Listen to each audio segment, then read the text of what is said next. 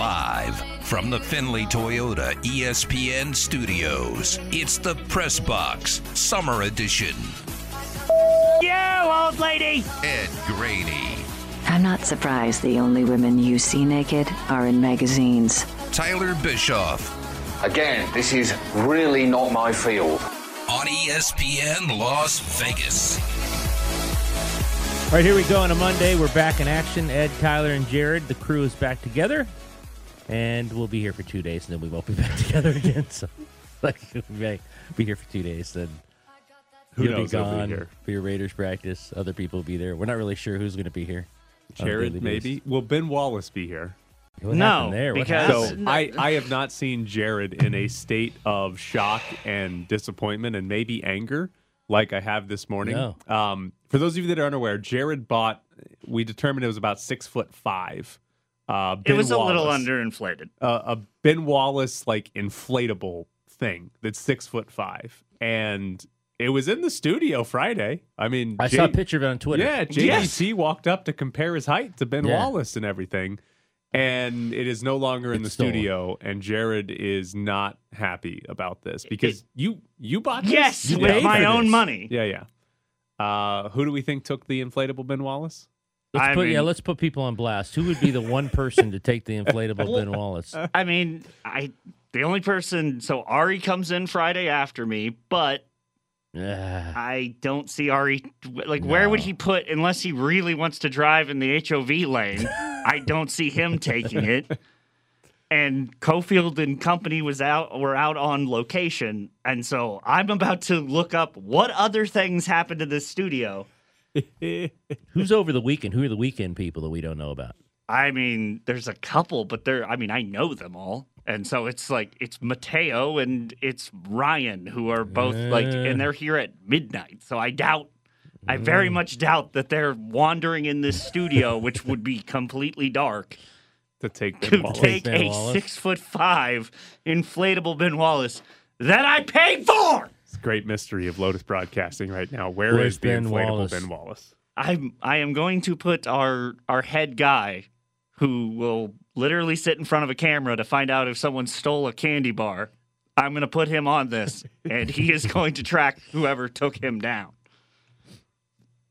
The first bite. Is Derek Carr a Hall of Famer? Hot take. Oh, no. Oh, look at you. Come on. No. So, not a Hall of Famer. This is some of This was strange, by the way. Yeah, strange is a good word. So, Davante Adams talked to CBS Sports, and he gave this quote about, going to a new team, not playing with Aaron Rodgers, playing with a new quarterback, Derek Carr. And Davante Adams said, anytime you change quarterbacks from Hall of Famer to Hall of Famer, it's going to be a little bit of an adjustment. And when people saw that quote, they tended to assume that Davante Adams was saying that he was going from Hall of Famer Aaron Rodgers to Hall of Famer Derek Carr. And like you, I don't know that there's anybody without the last name Carr that thinks Derek Carr is a Hall of Famer. No. So then Adams was asked to clarify this on Sunday. I was in the room. And he said, well, first off, he gave some answer about lyrics and rap songs or whatever. Yeah. But eventually he said, what I meant to say was even if you go Hall of Famer to Hall of Famer, it's an adjustment. I wasn't saying Hall of Famer Aaron to Hall of Famer Derek, so I'm not retracting my statement at all. What I'm not going to do is take away from that statement because why is Derek not a Hall of Famer? What? I mean, I left one key word out there because that's not exactly what I meant, but I do think that Derek's career is Hall of Fame worthy. And why not? Does he have the MVPs right now? No. Does he have the Super Bowl? No. That's obviously what we're chasing. Okay, I was in the room. I was more confused when he left the room than when he entered it about what he was saying about lyrics and rapping and what he meant and what he didn't mean. Here's why he's not a Hall of Famer. He's never won anything. He's 57 and 70 overall. They've been to one playoff with him. They qualified for another playoffs. He was hurt. He can't help that. They've never won anything with him. And again, it's not all his fault. He's the quarterback. That's how quarterbacks are judged. he's 57 and 70. He's not a Hall of Famer. He's not near a Hall of Famer. And I know this is his buddy. I know it's his college roommate, or excuse me, college teammate. Might have been his roommate. I'm not sure. College teammate, guy he's always wanted to play with. But we're getting way over the skis here with that Derek Carr is any close to a Hall of Fame. Okay, so I love two things. That Davante Adams says that I do think Derek Carr's career is Hall of Fame worthy, and then immediately says, does he have the MVPs? No. Does he have the Super Bowl? No. So, no, it's not Hall of Fame worthy right now. If Derek Carr wins a Super Bowl, wins an MVP in the last, 10 years of his career, however long he plays, then maybe, but that doesn't make his career Hall of Fame worthy right now. But the other part that I absolutely love about this is that there is almost nobody saying that Derek Carr is a Hall of Famer, and somehow Davante Adams talked himself into his own problem. Right. Like, this is all his own doing, where he gave an original quote saying going from Hall of Famer to Hall of Famer. And he talked himself into a situation where, if we take him at his word, that he just meant to say, even if you go Hall of Famer to Hall of Famer, right? That he wasn't actually calling Carr a Hall of Famer. That he then talked himself into a scenario where he had to defend Derek Carr as a Hall of Famer. Because Davante Adams, I mean, I guess he could, but Davante Adams can't really just come out and say, well, Derek Carr's not a Hall of Famer. Clearly, I didn't mean that. No, he can't come. He can't backtrack to that point. So, he talked himself into this problem where he now has to try to say Derek Carr is a Hall of Famer, and he did it to himself. Like, nobody did this other than Davante Adams. It's great. We brought up guys yesterday. Phil Simms, 2-time Super Bowl winner, Super Bowl MVP, not a Hall of Famer, and I don't think he should be. I mean, that guy's won 2 Super Bowls. He's an MVP of the Super Bowl. So it's preposterous to even put Derek Carr in any kind of Hall of Fame conversation right now. The numbers prove it out. I agree with you in that Davante Adams, his good friend, said a statement that obviously he's not going to walk in the room yesterday with all the media there. And he said he knew it was coming. He said he knew the question was coming. But I was more confused afterwards. And yet they said, here's the thing. The headlines where he backtracked. Backtracking would have meant, okay, I don't think he's a Hall of Famer. But he was never going to say that. So I don't know how much he backtracked, because he still insinuated that he thought he had a Hall of Fame career, which is preposterous on every level. It's so great. It makes no sense. Has David Carr tweeted that his brother is a Hall of Famer? I'm blocked by David Carr, so I'm not blocked sure. by Darren Carr. I know Darren Carr has not. I don't believe he's tweeted that he's a Hall of Famer. But I don't know if David Carr, because that's like the only person that would actually come out with the opinion Derek Carr is a Hall of Famer right now. Okay, David Carr did tweet the CBS Sports Exchange where he said anytime you change QBs from Hall of Famer to Hall of Famer, it's going to be a little bit of an adjustment. So he did tweet that. That seems to be the only thing David Carr has tweeted about it. That is David Carr's passive approval of his brother being a Hall of Famer right now. He's passively approving of that. He retweeted with the retweet, comma, but, ... and then 3 laughing emojis. I don't know what to read into that. We will decipher emojis here on the press box. I mean, obviously, he's going to. Obviously, I would think that that's some weird sense of way that he agrees with it. Maybe he's laughing at everyone else who's, kind of ripped his brother and, said bad things about his brother. So he's saying, hey, look what this guy, look what Davante Adams thinks. By the way, I know that I will often say that I'm amazed at the NFL and how much coverage it gets of dumb stuff like the combine or the draft. The schedule. That's the big one. The schedule being a TV event. This is why it's great. Because Davante Adams has to, cover his tracks because he said accidentally Hall of Famer to Hall of Famer. He didn't even explicitly say Derek Carr is a Hall of Famer. He just kind of implied that he was going to play with a Hall of Fame quarterback, and he's now have to answer questions in a press conference. The NFL's phenomenal. It's unbelievable how great it is that this is a legitimate topic and Davante Adams got asked questions Other about than the brothers, who would... I mean, do the brothers deep down even think this? I doubt it. I mean, that's the conversation that a dad has to be like, look, we all talked about it. Son, you're not a Hall of Fame. We love you. Like I bet if David Carr was on NFL Network this morning, and maybe he's doing it right now, I have no idea. But I bet if David Carr was on NFL Network this morning and they were talking about this, he would lay out like his 10-step plan for Derek Carr to get into the Hall of Fame. To be a Hall of Famer. Right. I don't even think David Carr could come on TV and say Derek Carr is a Hall of Famer. But he would come out and say, because he predicts every year the Raiders are going to win the AFC West and Carr's going to be the an MVP and the coach is going to be the coach of the year. Right. And, yeah. But like if he came out and was like, here's the 10-step plan, right? He's going to win MVP this year. They're going to make it to the Super Bowl. Next year, they're going to win the Super Bowl. Of the Super Bowl. Right. He'd lay out a 10-step plan that like, okay, yeah, if he were to win 4 Super Bowls in the next decade, yeah, he might be a Hall of Famer at that point. But I don't even think David Carr would do it right now because, like you said, it's a team stat. But if you look at the record of Derek Carr, is there any quarterback? Is Archie Manning in the Hall of Fame? I'm on it. Is there any quarterback that has like a career losing record that's Hall of Fame? Namath has more interceptions than touchdowns. Yeah. But, different eras, whatever. But, like, is there any quarterback that's ever been on a team that's lost more games than won and actually made the Hall of Fame? Like, Archie Manning's the one that comes to mind just because he was a good quarterback that I don't know. Archie Manning is in the Hall of Fame / college. Well, he's definitely in the college Hall of Fame. College Hall of Fame. They But actually won things. no. He's not in the NFL Hall of Fame? No. Okay. 2-time Pro Bowler, Saints Ring of Honor, Saints Hall of Fame. Well, and then everything else is collegiate. When you're really bad for like a decade, you have to put your best player in the Hall of Fame. Well, Phil Simms, we found out yesterday, we were nervous because he's a Hall of Fame, but then we saw the word Kentucky in front of it. So we're like, oh, well, he's in a Hall of Fame. It's just not the one we were talking about.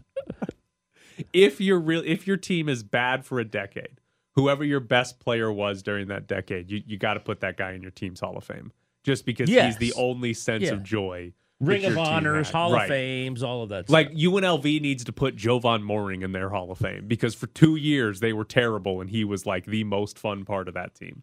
The worst team in UNLV history, Jovan Mooring made it watchable because he would go for 30 occasionally and was actually fun to watch. So Derek Carr, not a Hall of Famer. Davante Adams talking himself into circles. Here's a legitimate question if you want the Hall of Fame talk.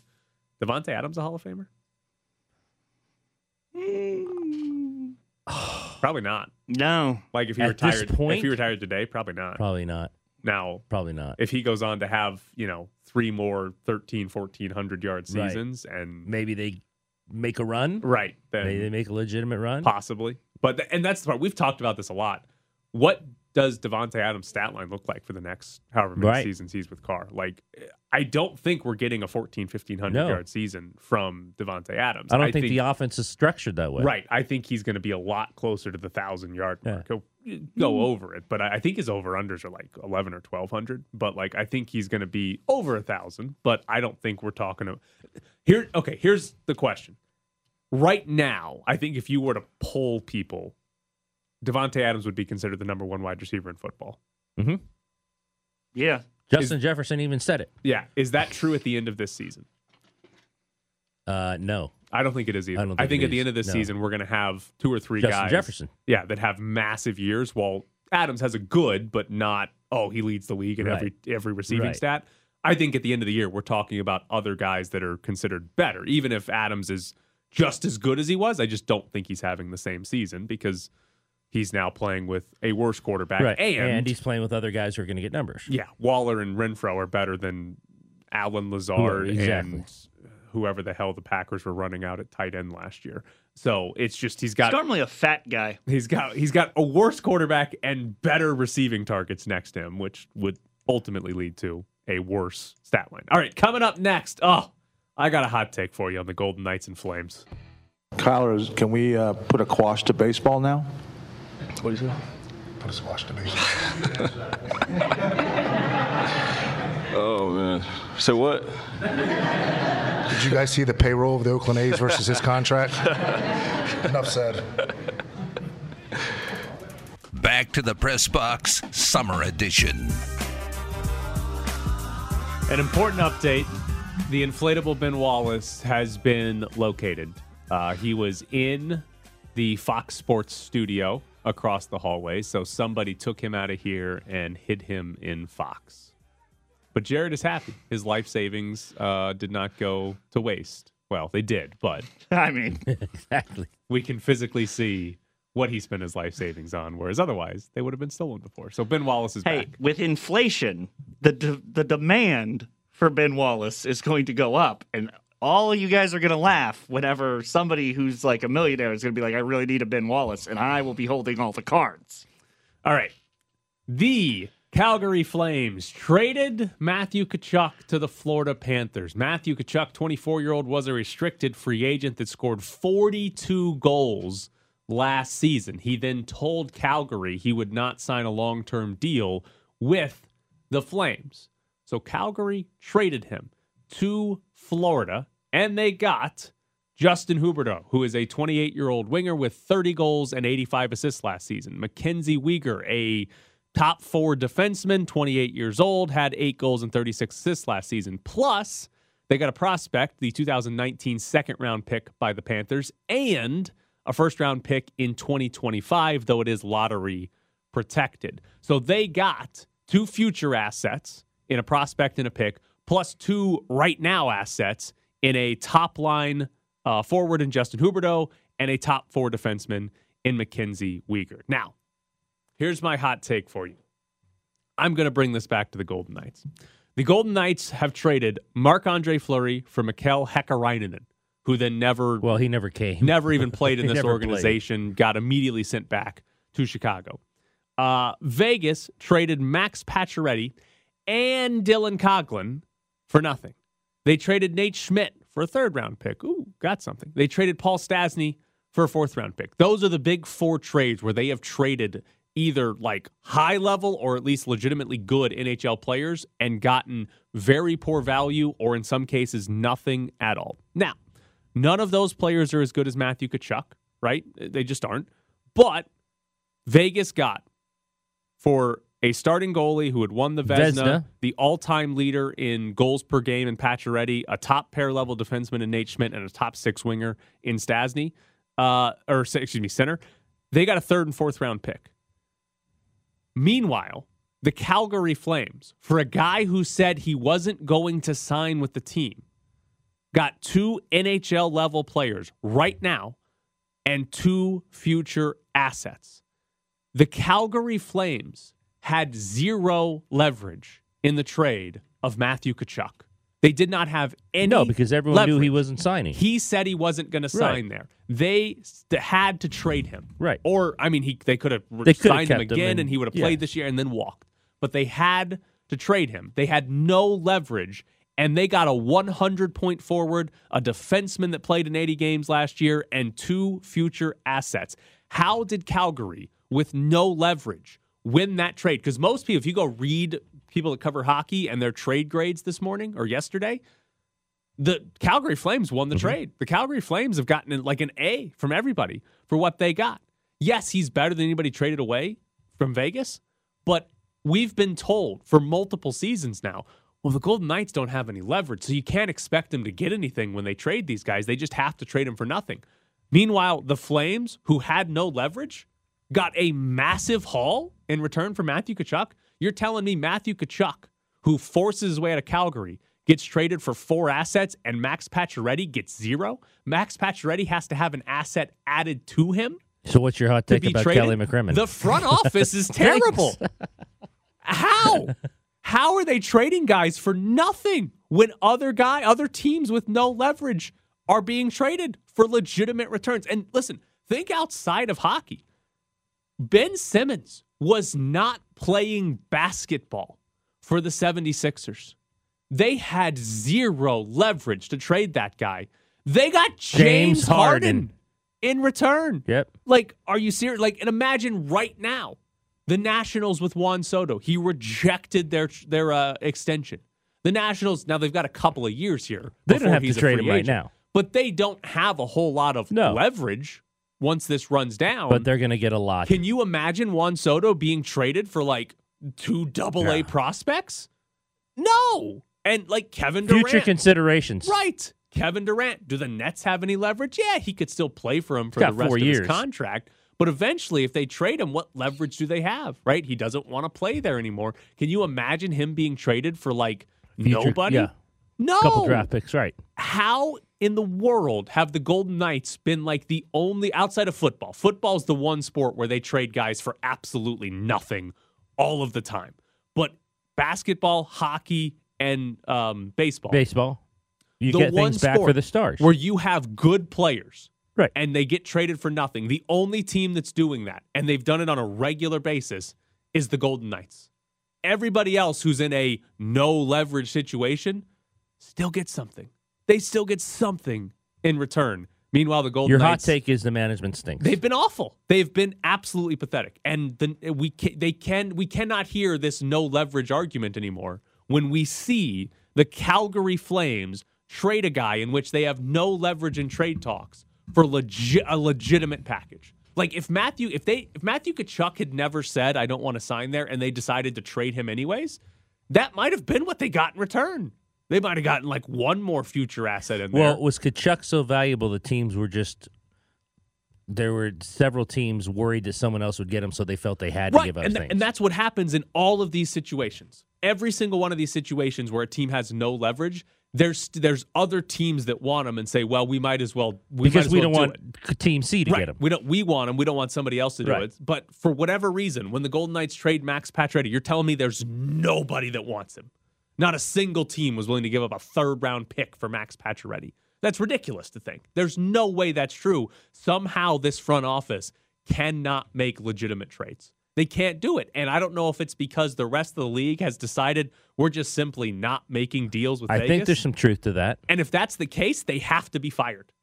If the rest of the league is looking at Vegas and saying we're just not going to make trades, and so from here on out, when McCrimmon and McPhee are trying to make deals, the rest of the league is like kind of colluded to not make deals with them, you have to fire them. Well, is it more McCrimmon and McPhee or just the Golden Knights and everything they've done? I imagine if they were fired today and it was a new front office, that would change.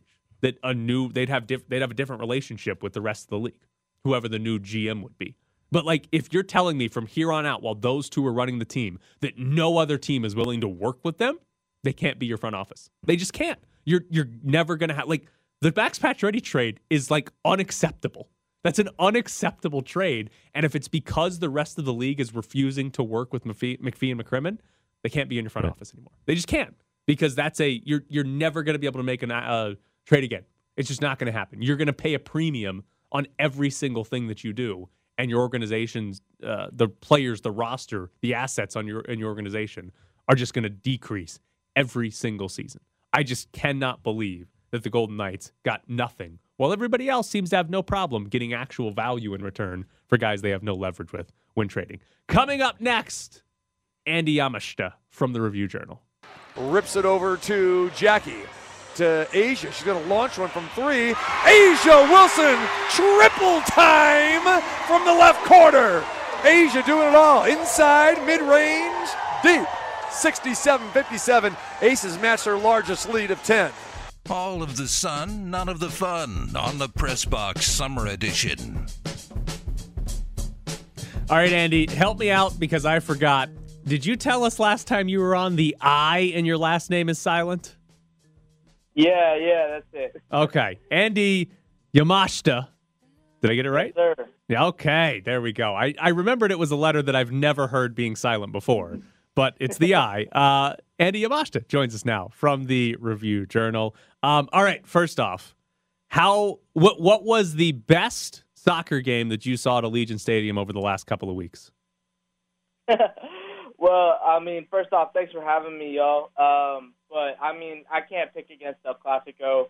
It was still a preseason friendly, so, we said mass substitutions at halftime, but those two teams playing at Allegiant Stadium, it was pretty unbelievable. 61,299, I believe, was the final attendance. Press row packed like it was a Raider game. Unbelievable experience. Really cool. Well, you saw more than that go to the Raider games. I mean, that's got to be the biggest crowd. That and BTS and Barcelona, and Barcelona, and then the Raiders would be third. You never know. But yeah, that was fantastic. But I mean, all of the games were great. Juventus Chivas was very cool, and Chelsea Club America was also amazing. The Chivas and Club America fans also figured out how to get flares into the stadium somehow, so that kind of increased the atmosphere there too.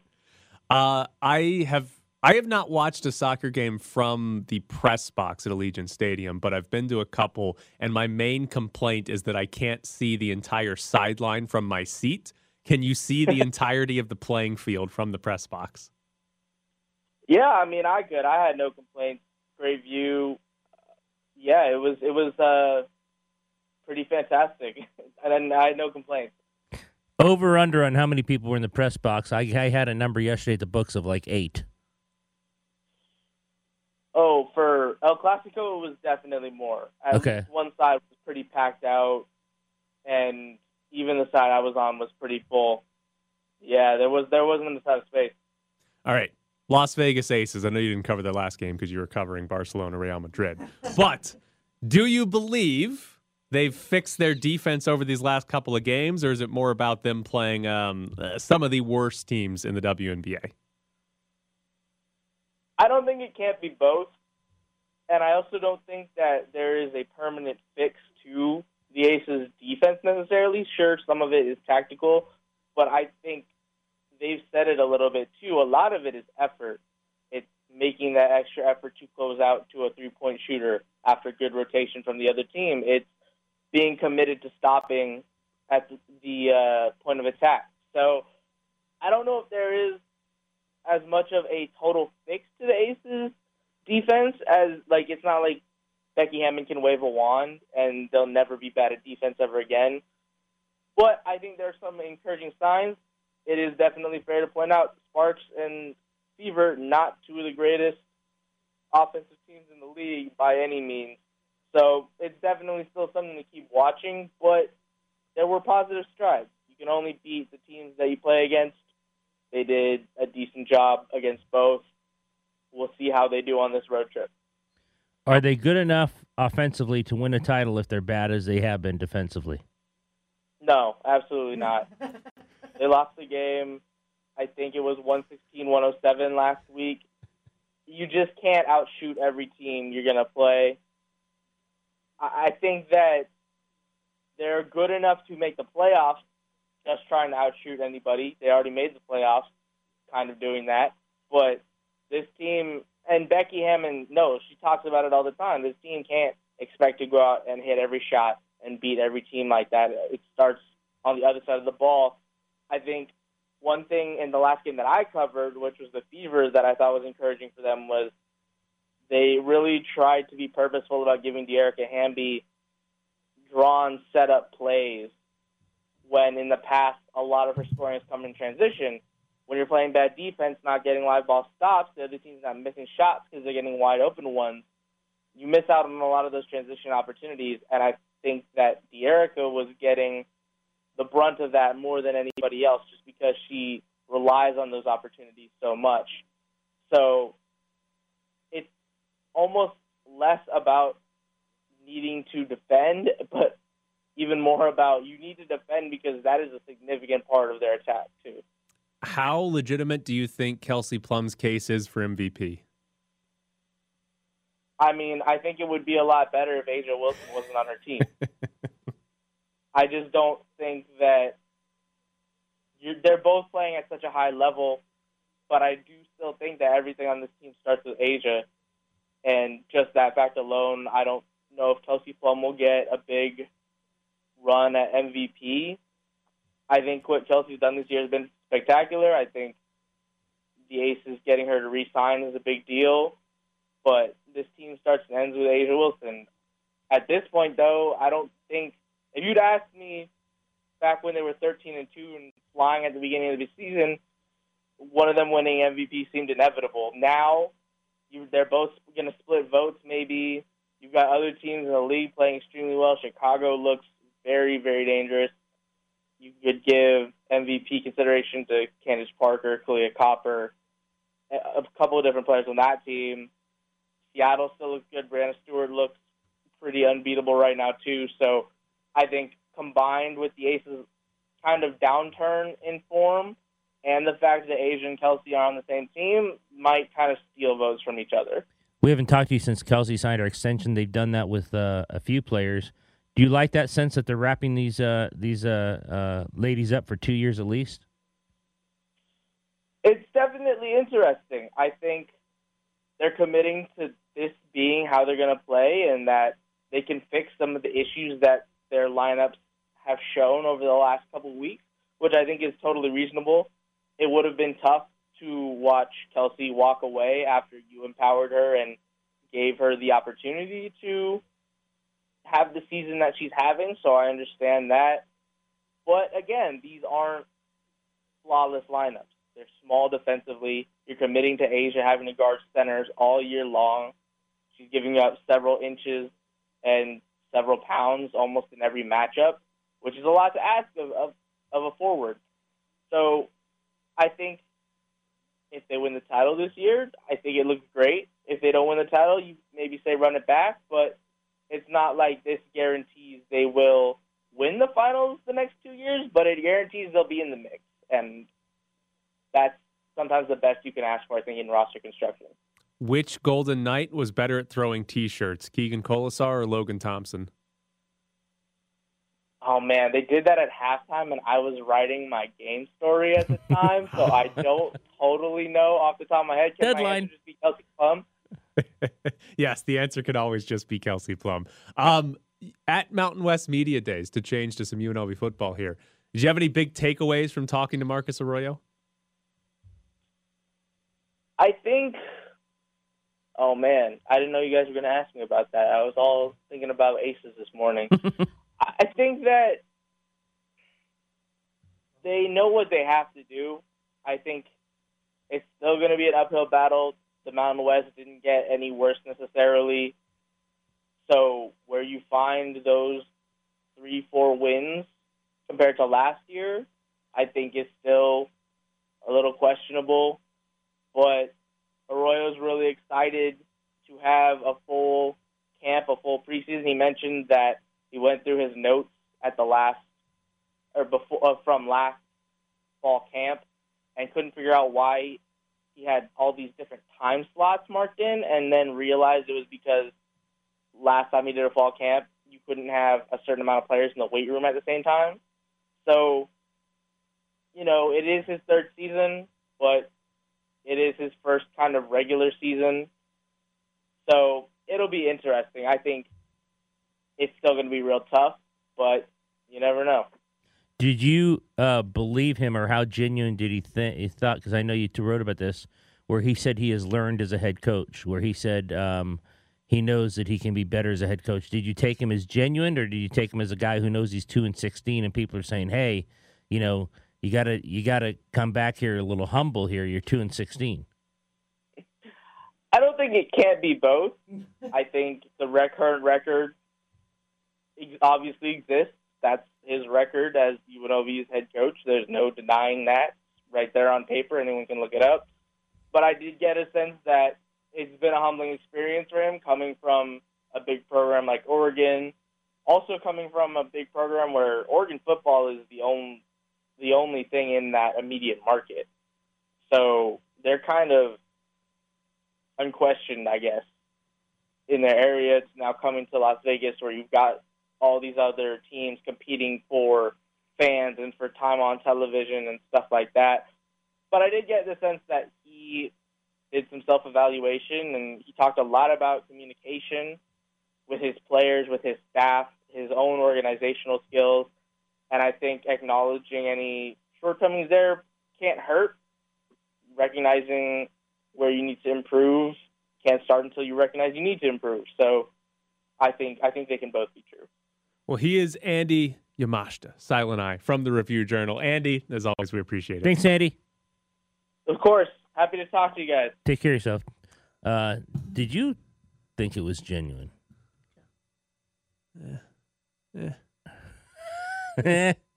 Has he given a genuine answer since he's been the head coach here? I mean, I read the quotes. I wasn't there. I was there for a little bit, as you know, and then I came back to the show, so I wasn't there. I got my questions in, and then I had to leave to come back. So I don't think I was there when he talked about that, so I can't really say how he looked or how he sounded. but I did read the quotes in Andy's story about how he's learned. Whether he's genuine, I hope he has learned something, right? Well, I mean, every coach should learn, whether you're 2-16 or 16-2, you should learn something as you go along. Here's the problem.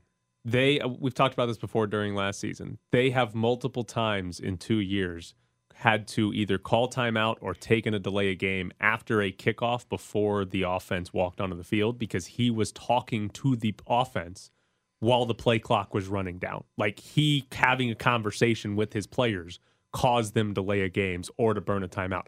That happened multiple times. That's just a coach who's not prepared for the situation or unaware of what you're supposed to be doing at that point.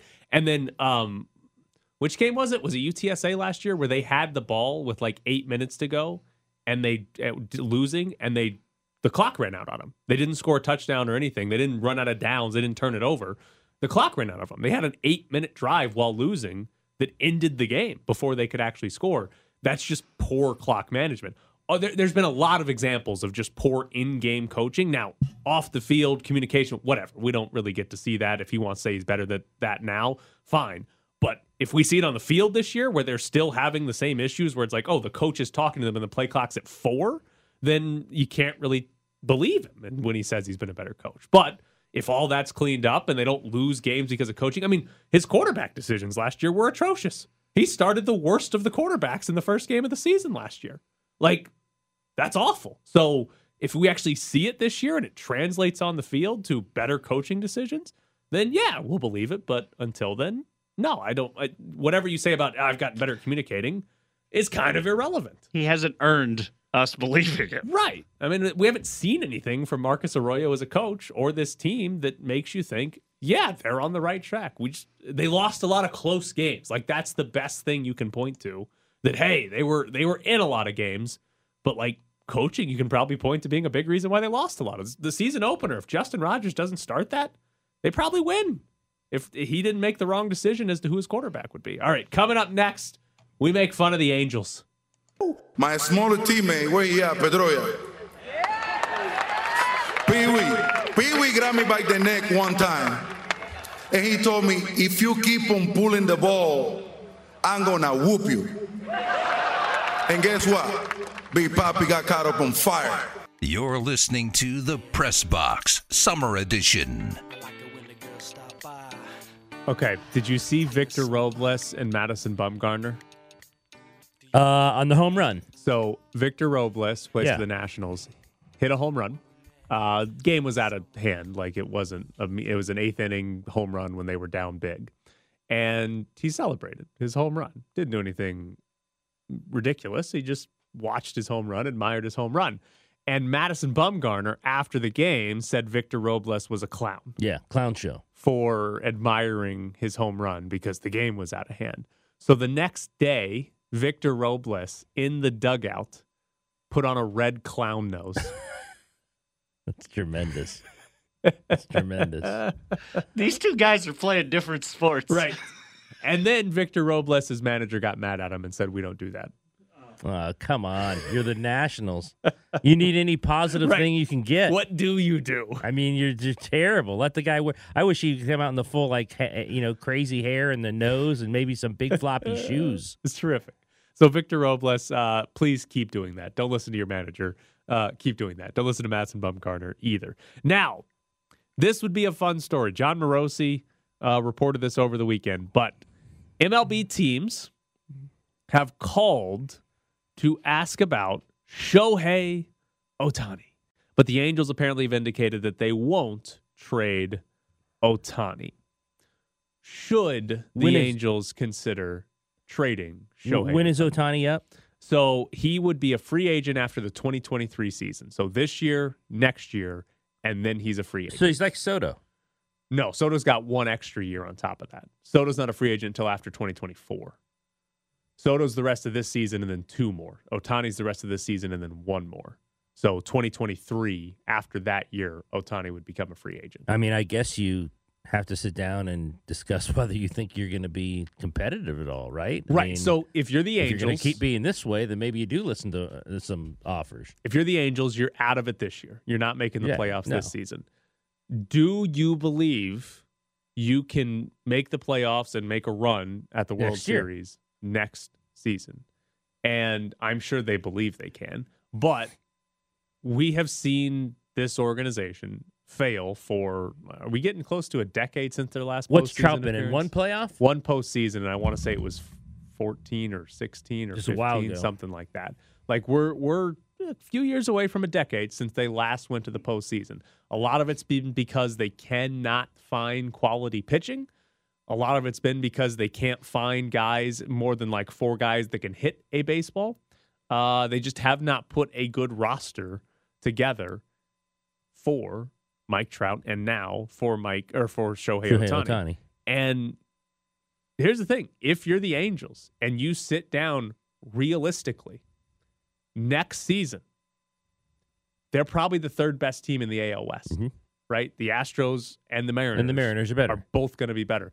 There's a legitimate chance the Texas Rangers are better because the Rangers spent a lot of money this offseason. They're like on 4 or 5 games under 500 at the moment. But if they go out and spend some money and call up some more prospects, the Rangers, probably not good, but they might be better than the Angels next season. They'll finish this year ahead of the Angels, most likely too.